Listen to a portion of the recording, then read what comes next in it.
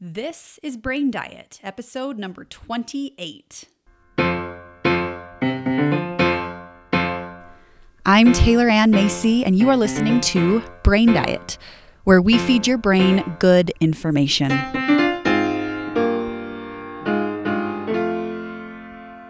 What's up, everyone? Welcome back to the podcast. I'm so glad you're here, as I always am. Before we get into today's topic, I just wanted to remind you of the giveaway that I am doing on Instagram and on my Facebook page. It's the same giveaway. I'm giving away a $100 Amazon gift card to one of you who reviews this podcast on the podcast platform, screenshots the review and sends it to me on Instagram, or Facebook works as well. Just send it to me. Let me know that you've left a review so that I can enter you into the giveaway. And then you get an extra entry if you post about the podcast and tag me on your Instagram story or on your Facebook story, however it is that you prefer to do it. So make sure that you leave a review, enter so that you can have a chance to win an Amazon gift card. Because if you're anything like me and my family, those are a hot commodity. Money spent on Amazon's kind of a budgetary item in this household. So Amazon's amazing. That's why I wanted to do a gift card to Amazon for the giveaway. So be sure to do that. This podcast episode is going to be released on Friday, September 11th. The winner will be announced this coming Monday the 14th. So you have a couple days left to enter. So make sure you do. It's super easy. I wanted to make it as easy for you as possible just to do it and send it to me just so that I can enter you. I am not able to track who has left reviews. I mean, you have a username, but I don't know directly who you are. And I want to give you a thank you for listening and for leaving me a review. So be sure to do that. I look forward to hearing from you and can't wait to see who the winner is of this giveaway. It's going to be great. Second thing that I'll just mention as I'm sitting here recording this, I had some major oral surgery done today, in fact, and I can't really tell if my mouth sounds funny. I feel like it kind of does. Maybe no one would have noticed had I not said anything, but if I sound kind of funny, it's because I am pretty sure that half my face is relatively swollen. So I cracked 2 teeth when I was pregnant and had to get both of them pulled a couple years back. And then anyway, they had to go in and build a bunch of bone up all in there. And it's just a whole thing. Modern medicine is amazing. So if I sound funny, that's why. And if I don't sound funny, then forget I even said anything. And maybe I'm just a little bit like, I don't know what, from the sedation. I know that like puts you out, but for some reason, like my heart's been beating fast ever since I came out of sedation today. So I'm kind of on fire today. This is going to be a good episode because I feel like I'm just ready to go. I have so much to tell you. And it's interesting because I actually don't have a whole lot of notes written out for this episode. More times than not, I will have some pretty like bulleted notes to where I know exactly what I want to cover for you in each episode. And this episode isn't quite as bulleted in terms of what I want to cover. It's just because it's a main message that I want to share with you that I have learned for myself the last couple of days and the last couple of months for that matter. I've learned this skill and I'm starting to develop this relationship. So it's going to be probably a shorter episode and I just want to see where it goes without the bulleted list of where we're going to go today. But I wanted to start and tell you guys, for those of you that have listened to this podcast since the beginning, since the earliest episodes, I've talked a fair amount about my health and my status and all of the things that I am going through in terms of diagnosis and treatment and all of the things. And one of the parts of figuring out what's happening with my body and my brain and my spinal cord and all the things is I do MRIs where I go in and they take images of all of the different parts of my brain and of my spine. And when I very first started having vision issues back in October of 2019, that was one of the earliest things that we did was I just had a scan done of my spine or of my brain. My brain was the first one that we did. And I remember being so terrified. I was really claustrophobic. I had to be in the tube, I think, for an hour for this first scan. And it was just really scary for me. And I think they might have even given me something to take. I don't even remember if I took it or not, but regardless, it was just such a scary experience for me to have to go be in this confined space for an hour. And I was under the impression that I'd only have to do it once, and then I wouldn't have to do it again, except for maintenance, over the next couple of years. It would be a long time before I'd have to do one again. And I then went to my neurologist, and he's like, well, we need more information because you aren't fitting into a diagnosis box. So we need to have you do another one of your spine. So I was like, okay, here we go again. So then I was in the tube again for, I think, like 2 hours at the time because they had to do this imaging of my spine. And at that point, the neurologist had said, okay, this is good. We're just going to check these for maintenance. We'll probably check them again in 6 months, but for now you don't have to do any more. Good job for doing them. And having to go in for the second time for the 2-hour one was even more mortifying because I was like, what am I supposed to do for 2 hours in there? Like, some people can sleep. I am not one of those people. It's very loud and it's not a consistent white noise type of environment. There are a lot of like buzzes and it sounds like a fire alarm, and then there's like hammer sounds. And anyway, so I was glad to hear that I wouldn't have to go through it again, because at first the 1 hour was ridiculous and the 2 hour was ridiculous. And 6 months later, I knew they were coming, but we were going to do these images again to check to see if the chemotherapy treatment had been working. And so then we were going to do it all at once, and it was going to be 3 hours in the tube.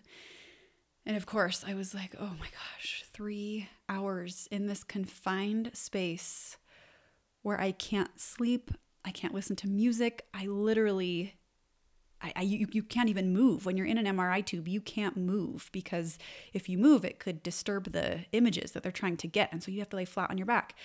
So these 3 hours, I was like, oh my gosh, what am I going to do? This is just going to be so hard. But I did it. I got through the 3 hours and was told we will be doing this imaging every 2 years approximately, just in order to keep track of the lesions and to make sure that there aren't any changes that we need to be aware of or things that we need to work to prevent, and all of the things. It's much more complicated than I understand. I just know we're kind of keeping track of things. But I was like, great, I did the 3 hour one. I'm done. So of course, I met with a new neurologist now. I'm going to a new neurologist because my old one has moved. And this new one said to me, she's like, look, you do not fit into a box and you are having some very concerning symptoms. There's things that I'm seeing within you that we don't like. We need to do some more exploration. We have to figure out what it is that's going on with you. We need you to do another MRI. I was like, of course you need me to do another MRI, because that's exactly the last thing that I want to do is do another one. So obviously I was like, okay, let's do this. I'll be tough. And then she proceeded to say, okay, we need even more imaging because we've previously had only parts of your spine. So we need your entire spine, your entire brain. You're going to have to be in the tube for a little over 4 hours. And my heart just sank. Where I was like, okay, I'm supposed to go into this tube and sit still for 4 hours. I can't listen to music and I can't sleep. And what's funny is I even thought back to when I first had to do the first MRI, and it was an hour long, where I was like, oh, that's so long. How am I possibly going to make it through an entire hour of being in the tube? And now I'm like, what I would give to only have to sit in that tube for 60 minutes, because 4 hours is like ridiculous. So anyway, I had this MRI on Monday, which was yesterday, in fact, from when I'm recording this. There's been so much that's been happening in my life. It's hard to keep track of the days.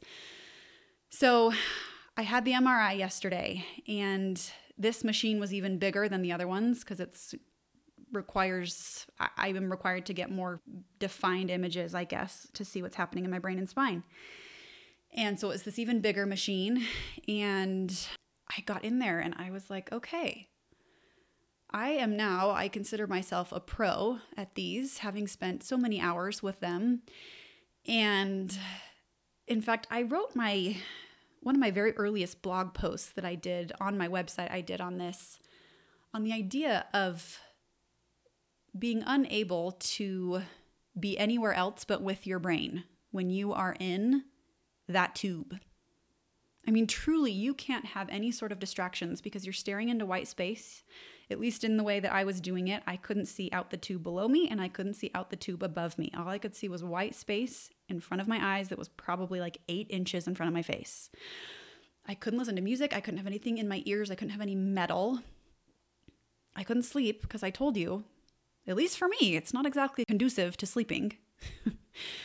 But I sat in this tube and had nowhere else to be than with myself. To me, in my experience, this is the most alone I've had to be with myself. I couldn't even exercise or walk to distract myself. All I had was my own brain. And having done it a fair amount of times at this point, I was really intrigued by how unfamiliar I felt with myself and how uncomfortable I felt with myself, with just being there with my own brain and having no one to talk to. I'd even thought, I'm like, man, what if I could just sit here and chat with my husband, Ben, for 4 hours? This would be amazing. Even if I couldn't move, I could just sit and have a conversation with him. This would be so great. What I would give to be able to have that much time just to like chat with him and get to know him more, even though we've been married for over 5 years at this point. But then that's when it kind of clicked with me. This was a reflection of my relationship with myself and my inability to be with myself. I had no idea how to chat with myself, how to get to know myself, how to ask myself fun questions, because this is something that most of us don't do very often. And it made me think of if you were to go on a date with someone and they would be on their phone the whole time, you'd be like, I'm not interested in you. I don't want to sit here and try to get to know you while you're on your phone the whole time. And you'd be a little bit upset or bothered or whatever, but it just wouldn't be a very enjoyable date if your date was on their phone the whole time. And yet that's what we do with ourselves. How often do we ignore ourselves and just sit and scroll on our phones? We aren't a very fun date to be with when it comes to us and our brains. And there are even people in my life that I love so much that do this. And still, I'm like, why? Why are you on your phone when I'm right here? And that is what I took away from these MRIs and hopefully some answers in terms of what is happening with my body right now. But hopefully answers, as well as my inability to be with myself and my lack of relationship with myself in this manner, at least. Your brain wants to talk to you. Your brain has things to tell you. Your brain has answers that it will give if you simply just ask it. We have so much wisdom that we can block ourselves from when we stop listening to our brains and when we stop giving it an opportunity to speak. I want you to think for a second.